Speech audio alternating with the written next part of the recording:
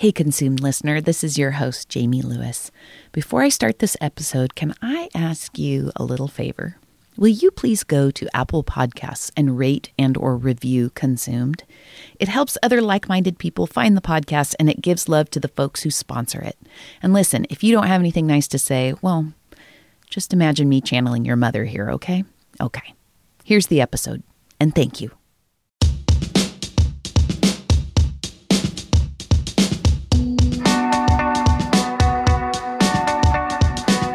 It's Consumed, the conversational food and wine podcast covering the flavor of California's Central Coast and beyond. This season, I'm covering lots of different eaters, drinkers, thinkers, and makers, including a mushroom expert, the team behind San Luis Obispo County's first Michelin star, a family of winemakers, an outspoken wine and food critic, a culinary-obsessed high school student, local food activists, pupusa enthusiasts, state historians, and more. Hungry? Thirsty? Let's get consumed.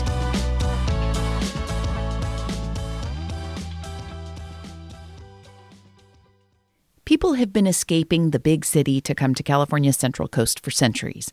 One of the most famous people to do so was William Randolph Hearst, the media tycoon and politician whose career as the owner of the largest, most powerful publishing company in the nation began in 1887.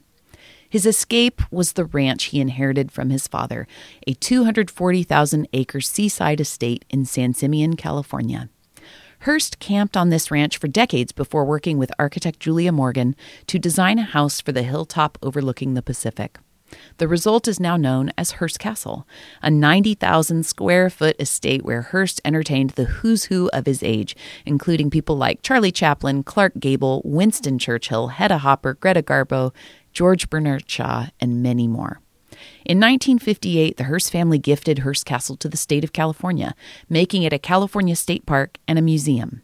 If you've ever been to Hearst Castle, you'll recall the incredible dining room, the ketchup and mustard on the table, the paper napkins, and the medieval tapestries on the walls. I wanted to know about how Mr. Hearst ate on his enchanted hill, so I asked a couple experts over. Dr. Amy Hart is a historian with California State Parks, and Tara Stevenson is Director of Development for the Foundation at Hearst Castle. We talked about Hearst's grazing habits, his double-vaulted wine cellar, and his favorite late-night snack, Welsh rarebit, for which I posted the recipe at letsgetconsumed.com. Okay, here are Amy Hart and Tara Stevenson. So we are talking about William Randolph Hearst today, which is interesting given the fact that he's long dead, long gone, but had a massive impact not just on our area, but on, the nation and the world, really. I guess the reason I'm curious about him, as I was saying before we started rolling, I love art history, majored in it in school. I love Julia Morgan, an incredible person who was given a lot of respect at a time that women architects were not. And I love that Hearst has this incredible collection that was then given over to the state. And I really like the Hearst tagline. It's called A Museum Like No Other because it's a museum that's been preserved. You get to walk through it. It's in the middle of nowhere, really, up on a hill overlooking just the most spectacular property. And so I'm always curious. So, Amy, tell me a little bit about how Mr. Hearst ate. Yeah, so it's funny that you mentioned that we're in an isolated place today in San Simeon with Hearst Castle, because back then in the 1920s, 30s, 40s, it was much more isolated. Yeah, even more so. Highway 1 was still under construction. So it would have been very difficult for items like food items and even visitors to make it to Hearst Castle. And so they'd have to go up winding roads from the train station at San Luis Obispo was one option. They could come by boat. They could come by plane to Hearst's personal landing strip that he built at the bottom of Hearst Castle. Not there anymore? Oh, still there, yeah. Yeah, Oh, okay. yeah. Yeah. So there were a few options, but it was much harder to transport goods and people back then. And so almost out of necessity, a lot of the food was grown and raised and harvested at the Hearst Castle estate. And that included the cattle ranch, which still exists at the Hearst Ranch, and the huge poultry farm, which included things beyond just the typical turkey, but also pheasant and partridge and guinea fowl and duck. He was a fowl fan. Oh, right? A big fowl fan. If you look at the menus that were printed out for the meals, the kind of formal dinners, they almost always included some sort of fowl. Yeah. And we know from records, from statements made by visitors and staff, that one of his favorite meals was pressed duck. Interesting. Yeah. Yeah. And for somebody who owned a cattle ranch, which I think the ranch predates the home, right? Yeah, exactly. So Hearst's father, George Hearst, started buying property at the Piedra Blanca area of San Simeon in 1865. He was very successful in the silver mines during the California Gold Rush. And he started purchasing just large swaths of property along the Central Coast and used them as cattle ranches. And so that's how Hearst grew up knowing the property was as a cattle ranch. And that's how it continued to be used throughout his lifestyle and his life and beyond. Yeah. I'm very intrigued by George Hearst. I hear not such a nice man.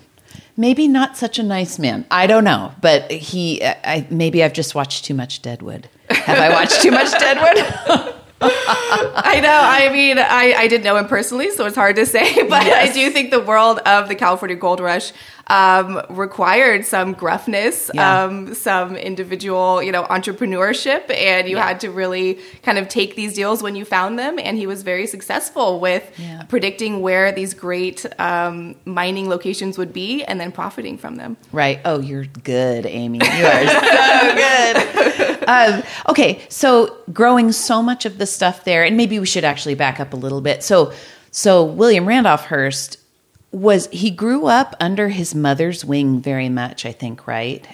Stop me if I'm saying anything wrong, but traveled the world as a little guy, I think, right?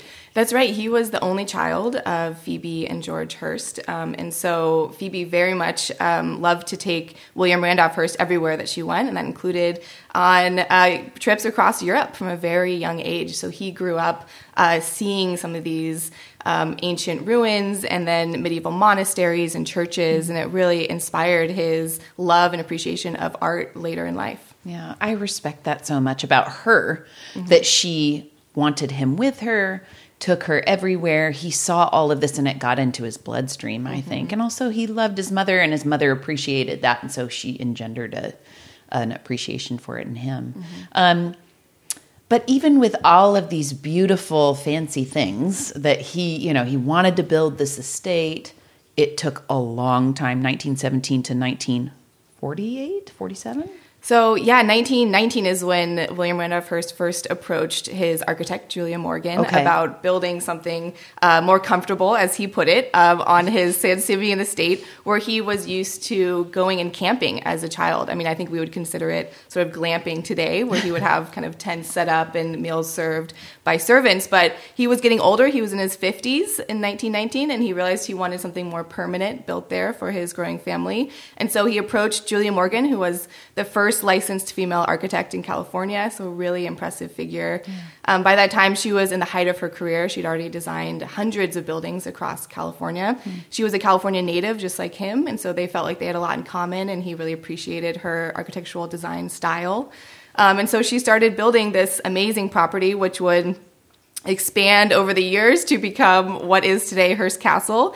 And when Hearst finally had to leave the castle for the last time in 1947 due to his failing health, the castle was still incomplete. And you can see that when you tour it today, that there's parts where it's just rough concrete, there's no plaster siding completed. And we've left it that way purposefully to demonstrate how this was an ever-evolving and expanding project. Yeah.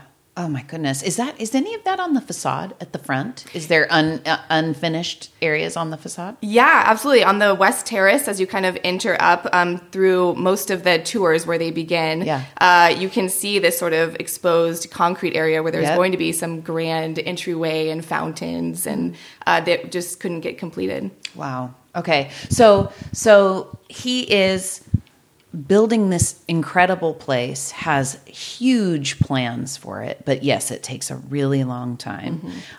Tell me, at what point they built the like the outbuildings or the cottages first, I think, right? Okay. So when they were there, how would they be eating? How would they be dining? And was he entertaining at the time when it was before the main estate?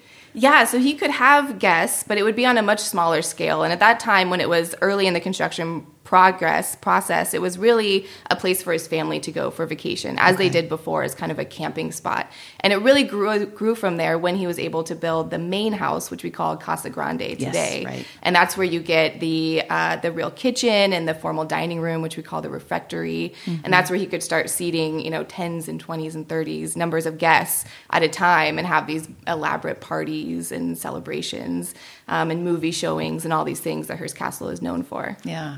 So he ends up building the Casa Grande, the refectory, which I don't know the technical definition of that, but I know it comes from a monastic tradition, I think, right?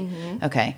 So he builds out that. I've done the kitchen tour, and the kitchen is small. I mean, I wouldn't say it's not small, but it's just so industrial feeling and so different from the rest of the property. That kitchen tour, if you like kitchens and history, it is really cool because you get to see a lot of the old tools, a lot of the old refrigeration.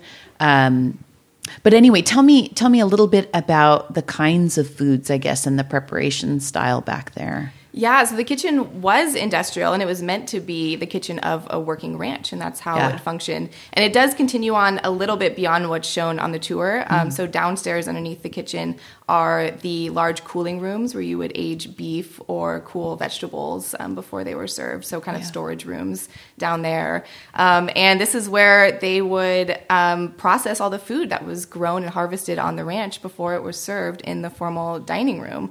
So that could include, meat processing, the harvesting and processing of fruits and vegetables, and then the preserving. So there is home canning and preserving going on as well. Yeah. I saw that there's quite a staff, but there is even a chef just for staff. Is that right?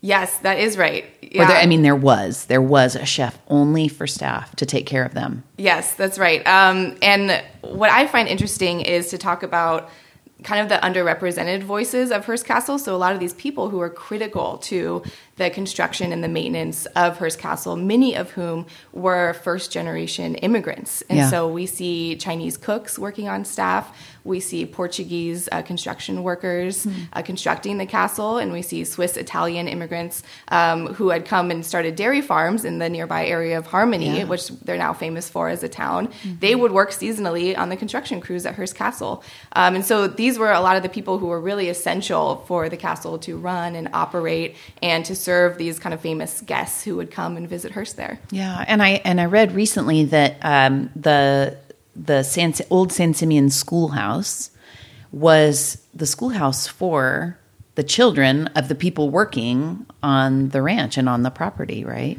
Yeah, absolutely. It is really amazing to think about the time period because much of the construction occurred during the 1930s, so the depths of the Great Depression, and this was a very isolated area where employment opportunities were scarce. And so many people along the North Coast ended up being employed by Hearst to work on this construction project. And in many ways, it benefited the local community that this was this ever-evolving and expanding project that needed more and more workers to be employed on it. Yeah. I think it's interesting, too. I was going to note in regards to the school, Hearst's mother was a teacher. So that was very, so education was always an important factor in his life. Yeah. In addition, she, I believe, founded what is now the PTA. Like the concept of the PTA? Yes. Like the Parent-Teacher Association. Isn't that right, Amy? I'm pretty sure. Yeah, right. Yes. You say it. This yeah. like Phoebe Hearst, And also, you could argue that Phoebe Hearst, inspired his design aesthetic, his love of art. She, as we mentioned, took him around the world as a child, and that made a big impact on his entire life. She also introduced him to Julia Morgan. Oh, she did? Yes. Okay. Mm-hmm. Yeah, Phoebe Hearst has a huge role to play. Absolutely. Okay. Yeah. And so obviously she's a pioneering architect, a woman of firsts, and worked with him for many, many years. Yeah.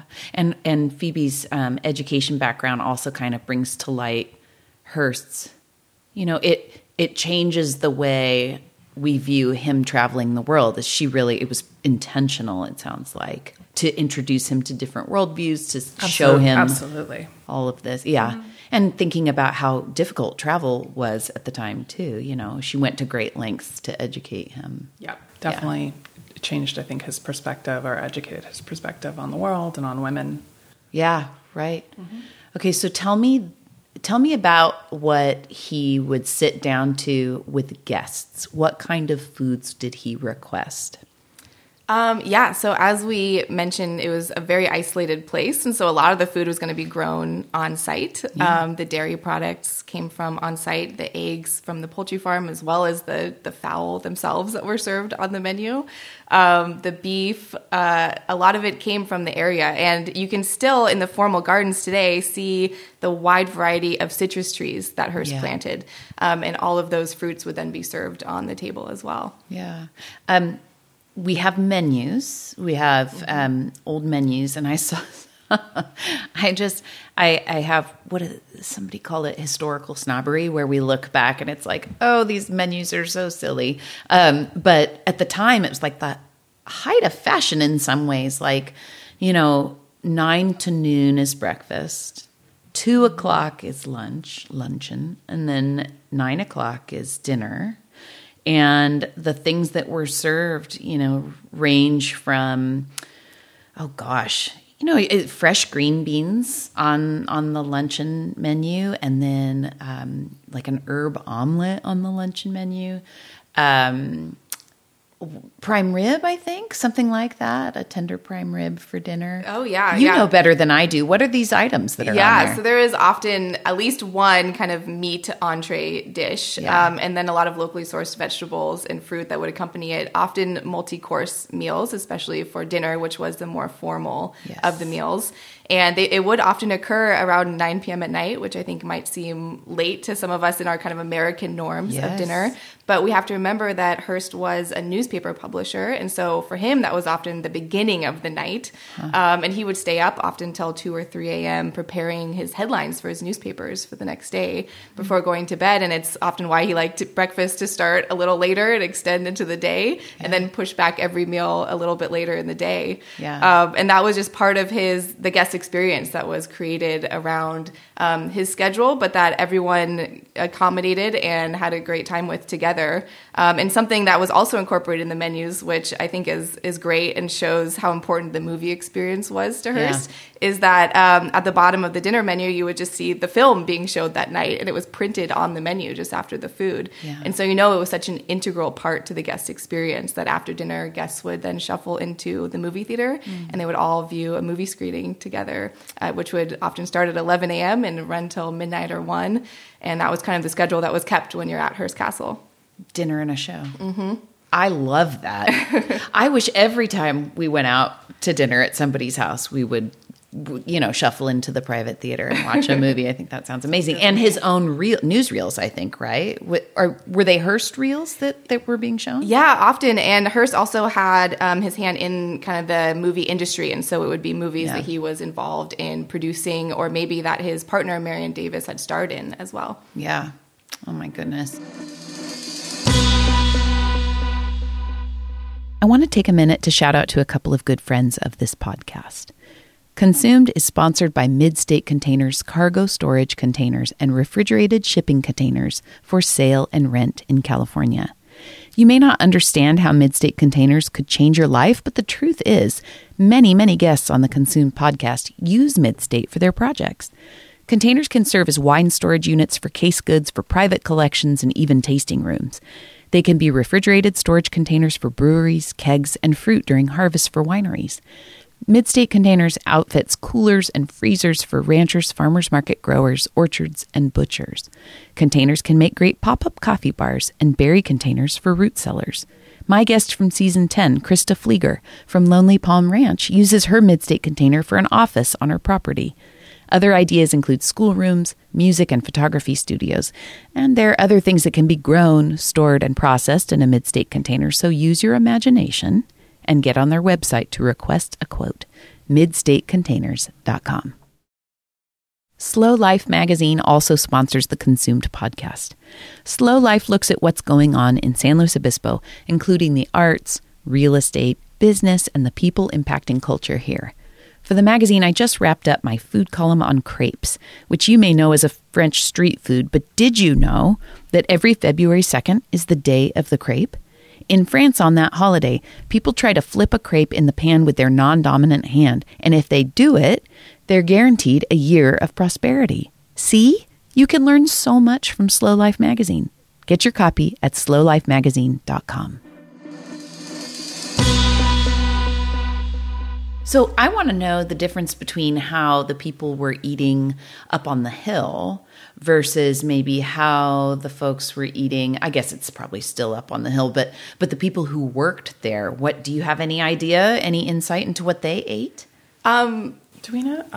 I don't know. I don't know if I've heard much about that, but I was going to say, Amy might know, but what's notable to me is that he lives on a working cattle ranch, a large working cattle ranch, and his son reports that he really wasn't a meat and potatoes guy. Yeah. And I just thought that was interesting. You'd think growing up in that he would be. He much preferred fowl. Yeah. It's reported that he was very much a grazer, that he rarely ate breakfast. If he did, it was late, and it was some fruit maybe. Lunch was an omelet. And then these big dinner extravaganzas. Yeah. But he was very much a grazer. I think it was said that he rarely passed a bowl of, nuts or fruit and candy that he didn't graze at. Yes. I mean, that's kind of my kind of eating. That's how my husband eats. It makes me crazy. Because I'm a meal person. I am so like breakfast, lunch, and dinner. But yes, I saw that he was a grazer, which is interesting. No, it's interesting. And also, despite entertaining political figures, Hollywood, royalty, he wasn't much of a drinker. He was against prohibition. He didn't drink liquor, but he regularly drank wine and beer with dinner. Interesting. So I thought that was kind of an interesting dichotomy. Yeah. Do we know what kinds of wine and beer he was drinking?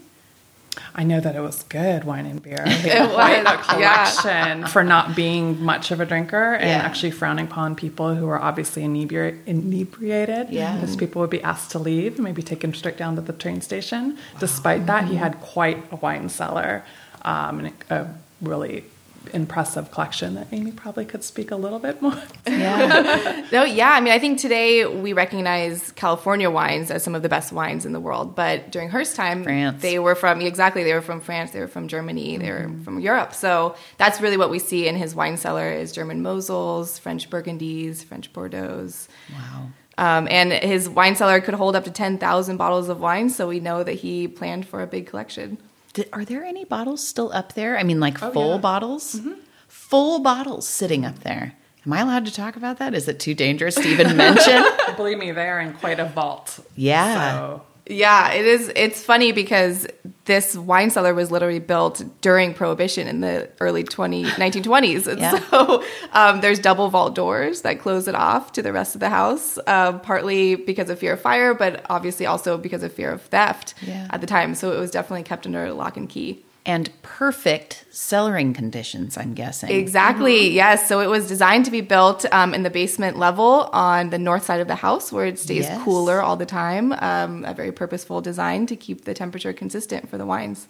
You are telling me that there are perhaps Bordeaux's from, turn of the century, of the 20th century, up in the vault, full, and nobody's drinking them. That is super cool. I mean, obviously, everything is valuable up there. But to me, that's like, wow, that's extremely valuable. I read something, I think it was probably that his son, who was also a George, I think. His son was George, right? Mm-hmm. Okay. I read, he's the one who has spoken quite a bit, I think, about the way his father ate.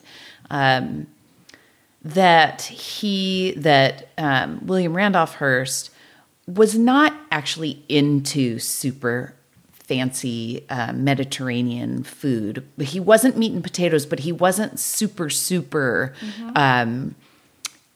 luxurious food. And you can kind of see that borne out in the fact that he had paper napkins, didn't he? Up in the dining room. Was that even when there were really, really fancy dinners?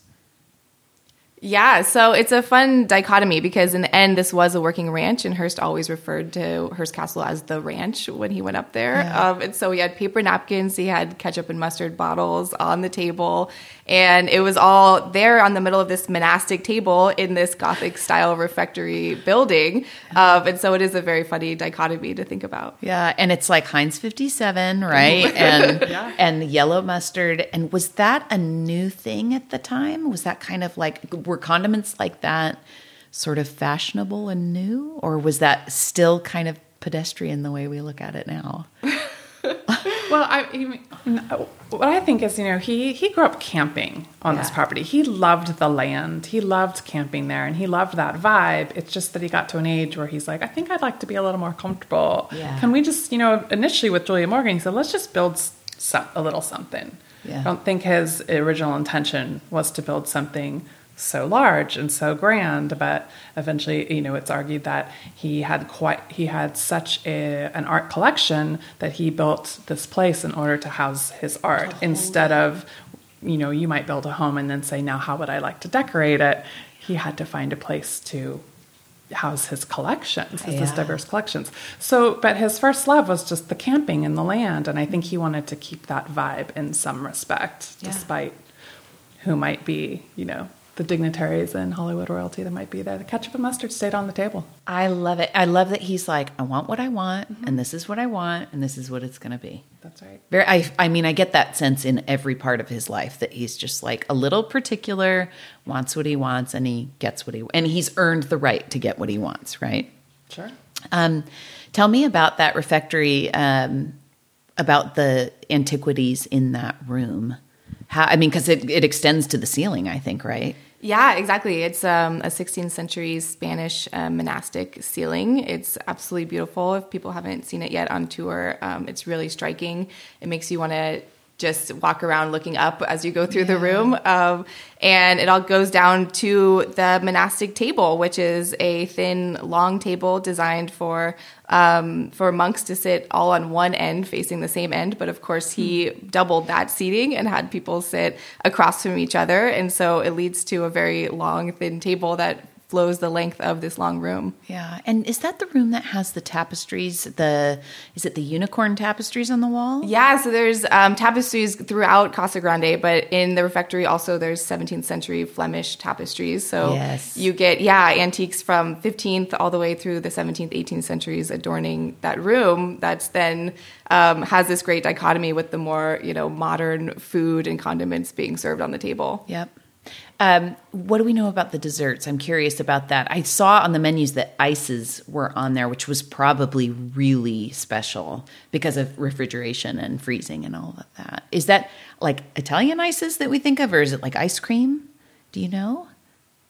I think both were going on, right? He had an ice maker down in the kitchen. He had multiple refrigerators, so it was a big focus. Definitely had a freezer, but I'm not sure. I saw also that there's ice on the menu, and I wondered if that was a particular dessert or if he was just saying, we have ice. Ice is here. Oh my gosh, that might be rare. it. Yep. Yeah, the fact that the ice was on the menu. Ice. That is so cool. I know. That actually reminds me of if you've read East of Eden, the refrigeration story on the train, that it becomes a huge failure in that book. But that was detailing the same time that Hearst was alive. Refrigeration was a huge point of discussion. Mm-hmm. And incidentally, John Steinbeck, I know, worked on Highway 1, the Big Sur section of Highway 1, which, I don't know, Hearst and Steinbeck are kind of champions of our area, really. Yeah, absolutely. And stories like failures of refrigeration on trains are kind of what made the Central Coast agricultural industries what they were in that time. We see things like butter and cheese being able to be shipped out of places like Harmony and survive the trip to the larger markets when just milk itself couldn't have survived that because of the problems with refrigeration. Yeah, and Harmony was a big deal, right? People from LA, San Francisco were having butter from Harmony. So, the fact that Harmony was a big deal, I mean, two big deals by each other, next door to each other, Hearst and that. Yeah, absolutely. And we know that Hearst would stop there on his way up to Hearst Castle and pick up cheese on his way. So if it was good enough for Hearst, it was a popular place. I love it. Tell me a little bit about the restoration of, not restoration necessarily, but the preservation of Hearst Castle and how it came to be owned by the state. Yeah, so William Randolph Hearst always knew he wanted this to be a publicly accessible place. And when he passed away, he first wanted it to be donated to the UC system. His mother, Phoebe, had been very involved at UC Berkeley in developing the campus there. And so he'd really inherited that love of that public education system. But UC, the University of California system, wasn't able to take it on at that time. And so the state of California was able to take it over and preserve the castle to this day with the help of nonprofits like the Foundation at Hearst Castle. Yeah, and I want to hear about that. So the Foundation at Hearst Castle, what is your primary job over there? Well, the foundation was started in 1985. It was formerly called Friends of Hearst Castle. And initially it was started to just assist with the preservation, assist California State Parks that owns and manages Hearst Castle. And over the years, it's expanded, and we changed our name to the foundation a few years ago, expanded our mission to not only include the preservation of Hearst Castle and the restoration of the 25,000, I believe, pieces of art in his collection to help with that, but also to offer education programs.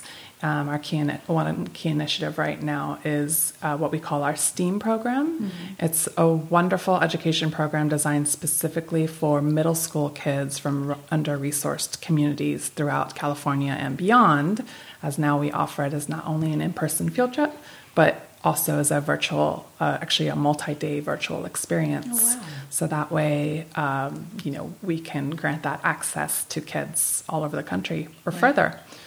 We're quite excited about that. So it's preservation and education that we help to fund. Coincidentally, I've been working with Amy just recently on, as you can imagine, we host fundraisers. Yes. But right now, Hearst Castle's closed. And that was one of the primary ways, right? Was to have people up to the castle for something Absolutely. special. Absolutely. Obviously, we love donations. Yeah. And we have annual membership opportunities, and we host fundraising events. But right now with the castle closed, we're working on a variety of virtual fundraisers. And one that I'm really excited about right now is called A Taste of Hearst, coincidentally. Yeah. And we actually just filmed a little introduction to that particular experience with Amy and Jim Allen, explaining just what we're talking about today, is what was grown here, what was raised here, how did that influence the guest experience. And so should you participate in this particular virtual event, you get a really broad education on exactly what that was. And then that leads into a really fun live, what's essentially a lesson in making a beautiful cheese board. Oh my goodness. So, and who is that with, Lulu, the cheese? Who is that with? Coincidentally, Lulu just catered an event for us on Saturday. I saw that. In San Simeon. Okay. Yes, and she's wonderful. We're potentially working with Meg Quinn. Okay. On this particular event, although we would aspire to host several, and so we very well may work with Lulu in the future. Yeah, she's great. But any guests that participate in this would receive an elevated, curated kit of everything they need in advance. Yeah. So not only a variety of cheeses and the cheese board, but crystal wine glasses and Hearst Ranch Winery wine and fun. Fancy cheese knives. So you get this beautiful package and then a live stream engaged experience, and you get to see parts of the castle you otherwise either absolutely wouldn't or very rarely would see. Plus get an education on Virtual makes it possible to see things that otherwise you couldn't see. I had not thought about that because honestly, I mean, the magic of Hearst Castle is being there, right? Yeah. I mean, we all acknowledge that that's why. It doesn't ever replace it. No, it's super special. But the wear and tear on the property, and I'm sure, to some degree, liability on the property itself, you can't see those things. Right. And so this virtual gives you access to things otherwise not seeable, which is pretty cool. And that's a great point because not only is this a California State Park and a historic landmark, but it is an accredited museum. Yeah. So we do have to be very careful. Security is a major concern. Yeah. So, Hearst Castle is closed right now, so this is a way people can access it. But even if it was open, you're still able to see and experience parts of the castle that you otherwise probably wouldn't. Right. Yeah. Once more, I want to give love to a couple other podcast friends. Slow Food Co-op is your friendly neighborhood grocer, maintaining local, organic, and non-GMO standards. Slow Food Co-op sources from local producers, ensuring they offer their shoppers great food and household staples. With a mission to empower health and well-being in the community, they offer local produce, meats, low to no waste foods, and wellness items. You can find Slow's only community-owned grocery store on their website at slowfood.coop and visit Slow Food Co-op in-store at 2494 Victoria Avenue in San Luis Obispo, California. Now hear this. Wine and Spirits magazine named their top 100 wineries of 2021, and the good people at Native 9 Wines in Santa Maria made the list. Not only are they among the top 100 wineries in the world, they are also one of 10 producers from the Central Coast on that list. So, side note, go Central Coast, a 10th of the world's top producers. Native 9 produces Pinot Noir, only Pinot Noir, from organically farmed, minimally irrigated, hand-harvested vines that owner James Ontiveros planted in 1997 when he was just in his early 20s studying crop science at Cal Poly University.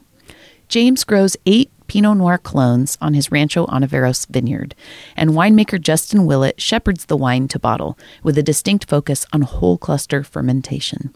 If you've been looking for the right bottle to share at the holiday table or to gift to a loved one, look for the Native 9 link on the Consumed website or visit ranchosdeontiveros.com. You're ramping up, am I allowed to say, potentially for 2022, right? Is that okay? We're hoping by the spring of 2022 to be reopened. Great. In terms of tours, are you going to start pretty small, like back to basics, or are you going to have expanded opportunities? Because I know over the years the tours have they've started to specialize, which I think is so cool. Yeah, actually, just before we had to close down due to the COVID-19 pandemic, we were getting ready to launch our Julia Morgan tour, which is going to be specifically focused on the architect of Hearst Castle. So it'll be great to ramp things like that up again. Yeah, that's cool. I would look forward to that. Mm-hmm. As a local, I mean, we have the opportunity to go up over and over again, and it's pretty special. But I have recommended to people, if you've never been, definitely do like the Grand Rooms tour, the entry level to see everything. Yeah, that is the great kind of entry level tour. And then maybe for listeners of this podcast, they might appreciate the Cottages and Kitchens tour, which takes you through the kitchen. Totally, yeah. And also we're coming up on the holidays. This is going to release December 1st. So not that people can go up for this holiday season, but definitely go up for the evening tours with the lights next year, which Hearst loved the holidays, I know, and that was important to him to decorate and be festive. Yeah. Yeah, absolutely. And we're looking forward to being able to decorate again for the next holiday season and put up our trees and all of the Christmas decorations we typically do. Yeah. The first tour I ever went on was an evening tour, and it made such an impact on me. Yeah. who knew I'd be working at the castle 10 years later. But one of the things that's so beautiful about a lot of the evening tours is we have living history, they call it, right? Living history docents who dress in period attire. And I remember walking up to the Neptune pool and having all these living history docents backlit by the sunset and seeing their hats and their long cigarettes. And it just brought so much more to the feel of the guest experience up there. If one, say, had a flair for theater and wanted to dress up and hang out at Hearst Castle and be one of those, do you accept people do you have to be a buddy? Is it an inside invitation or anything like that? My understanding is there's quite an application process and a waiting list because a lot of people want to do it. Oh. I can say that at the Foundation's fundraising events that we host on the Hilltop, that we always welcome and encourage people to dress up in 20s, 30s attire because it's so fun. It is. We've even had gentlemen come to swims. We host events at the Neptune pool and the Rim pool, and we've had gentlemen come in professionally designed men's swimwear like from onesies. The 20s.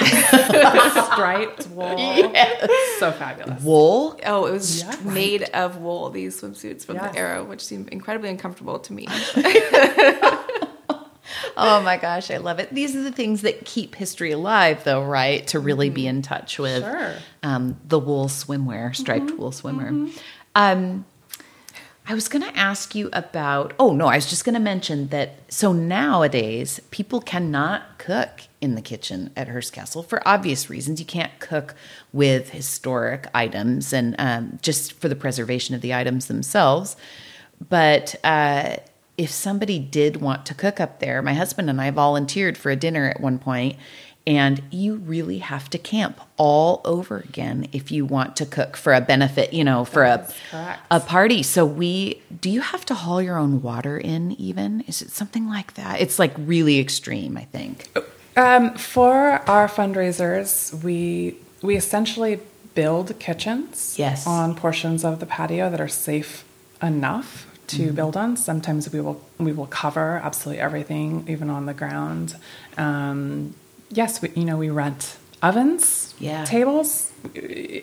In fact, when I work with caterers, I give them a heads up and say, think about if you were to cater a luxury event in Big Sur at a campsite with nothing. Yep. That's where we're going to start, and we'll build from there because it's a museum. Yeah. Right. So we want to preserve. Our mission is to preserve and to protect and restore things. So.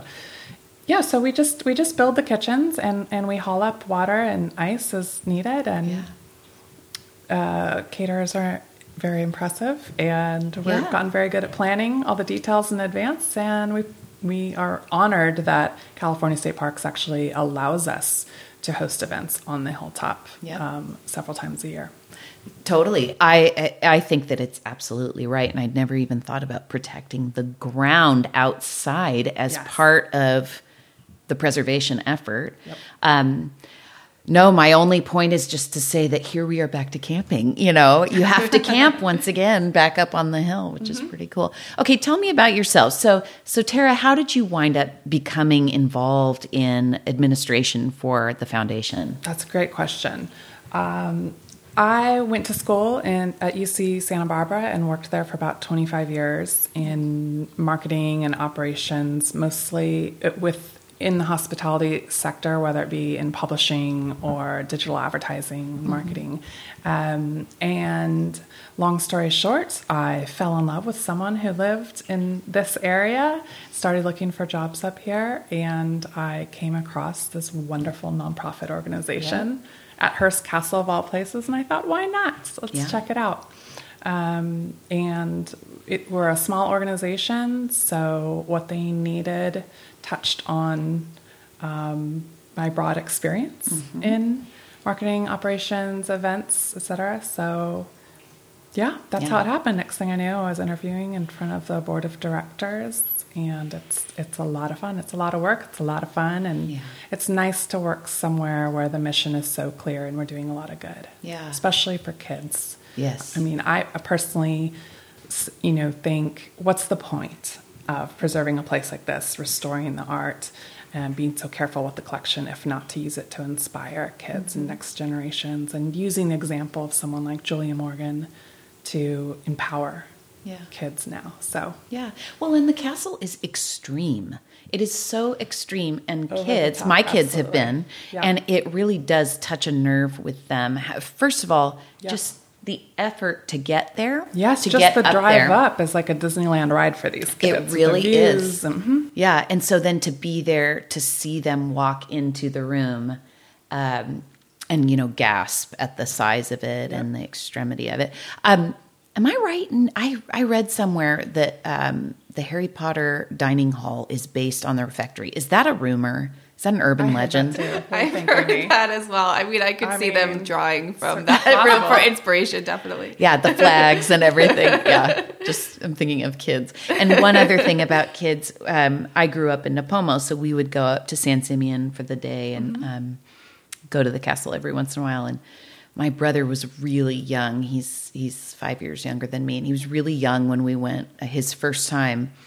And at the time, there were beepers, like sensors, off of the carpet. It's very prescribed, where you can and can't walk. Yeah. And there was, if you walked off the path, it would beep. I don't know if it still does that.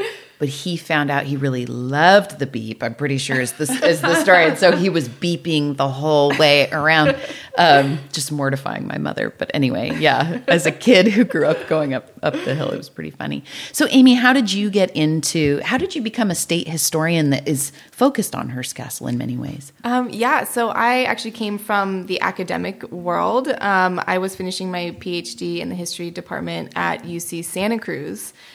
In 2019 is when I finally finished, which is great because it was luckily just before COVID-19 really added a lot of challenges to completing a graduate degree. So I was finishing that, and I ended up getting a job lecturing in the history and women and gender studies departments at Cal Poly. So I was working down here as I was finishing up my dissertation. And as I was going through that and imagining where I would want to be after finishing this degree on the Central Coast in Santa Cruz, I knew I loved this whole area, this part of California. And this job happened to open with State Parks. How cool. To be a historian in San Luis Obispo County at Hearst Castle, just as I was finishing up. And so I thought, well, that sounds like a great opportunity to kind of apply my love of history to reaching out to the public and doing this great work with this public agency, State Parks. And so I applied for the position and was able to get it. And it's been great. So that sounds magic. Yeah, it was 2 years ago now. What was your dissertation? What was your focus at the time? Was it women and gender studies? So, I did a designated emphasis in feminist studies at UC Santa Cruz. They have an amazing feminist studies department there.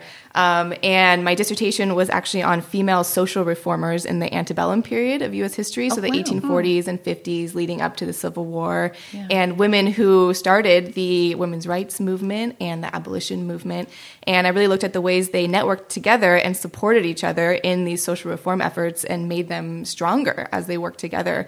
And so I was happy to get to study people that I really looked up to and were inspiring to me. A lot of other people study, dictators and really unfortunate people when they study history. And so that was this great opportunity to study these amazing women.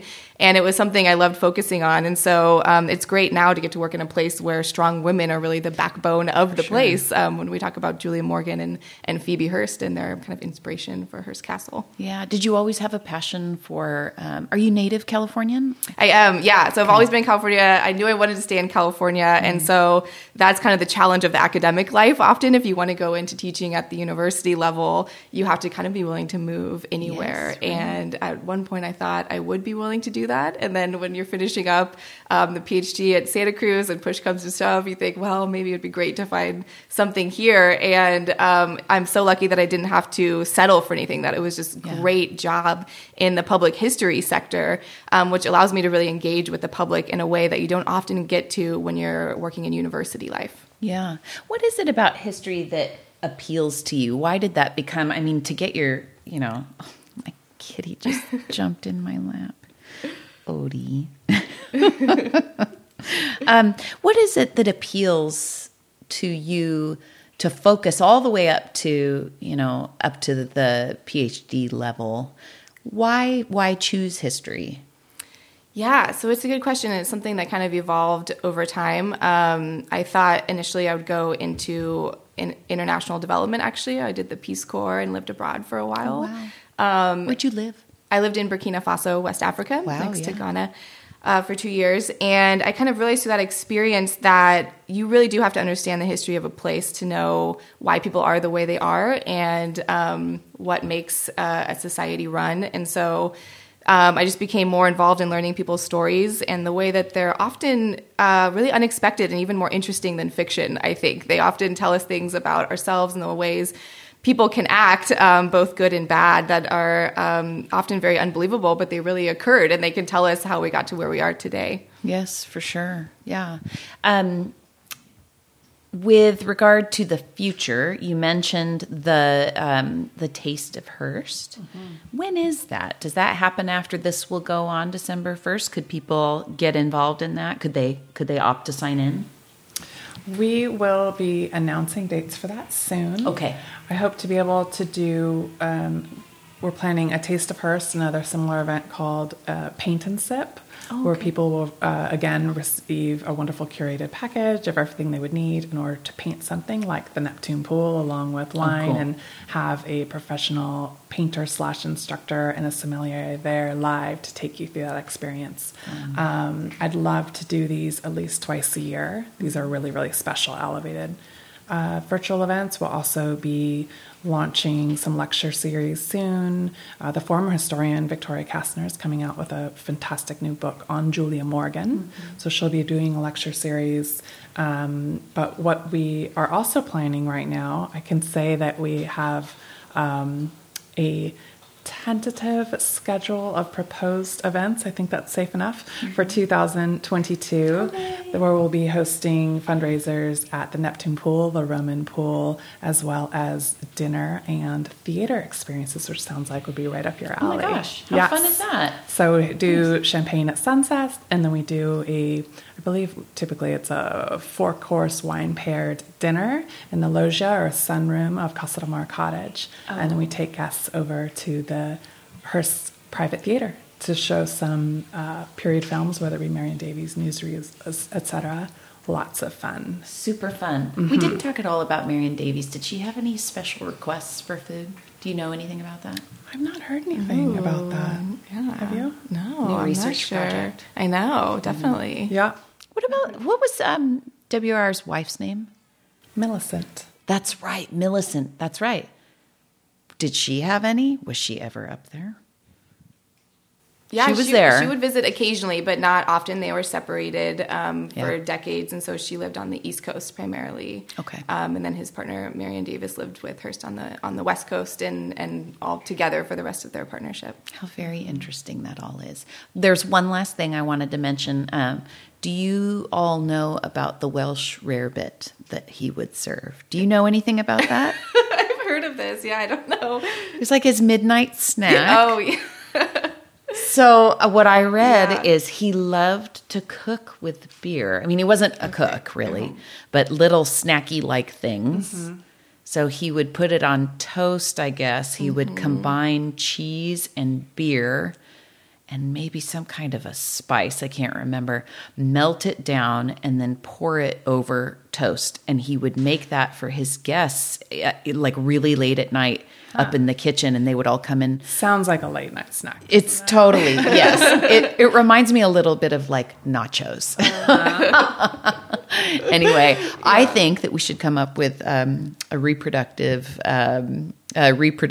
of that recipe and share it with people. Let's do it. Yeah, a little historical taste. Well, thank you so much for coming and talking about this, larger than life figure here on the Central Coast and the way that he ate. I appreciate it. Yeah, thanks for having us. Pleasure. Thank you. Like I seem to do at least once per season, I forgot to ask these guests about their final meal. I'm so sorry. So Amy Hart said that she would have an Italian pasta dish with creamy pesto, extra creamy because, hey, it's her last day. And she would pair it with Pinot Noir. She would have her dog, Filbert, and her partner would be there too. Okay, and Tara says that she would have the omakase experience at Treebone's Wild Coast Restaurant or her Nana's spinach lasagna and homemade sauce with a side of Italian sausage and peppers. To drink, she would have one of Seth Kunin's Rhone blends, plus chocolate cake with fudgy icing for dessert. She'd share it with her partner Brian and a few of her closest friends. So there you have it. It's never as much fun to hear me talk about it as it is to hear the guests talk about it. But there you have it. Thank you, and apologies to Amy and Tara for blanking on that very important question. That's it for another episode of the Consumed podcast. Consumed is produced by me, Jamie Lewis, and edited by Chris Lambert. To learn more about any of the guests you hear on the podcast, visit letsgetconsumed.com. You can also sign up there for the Consumed newsletter, where I share recipes, side stories, and more. Until next time, thank you for getting consumed together with me.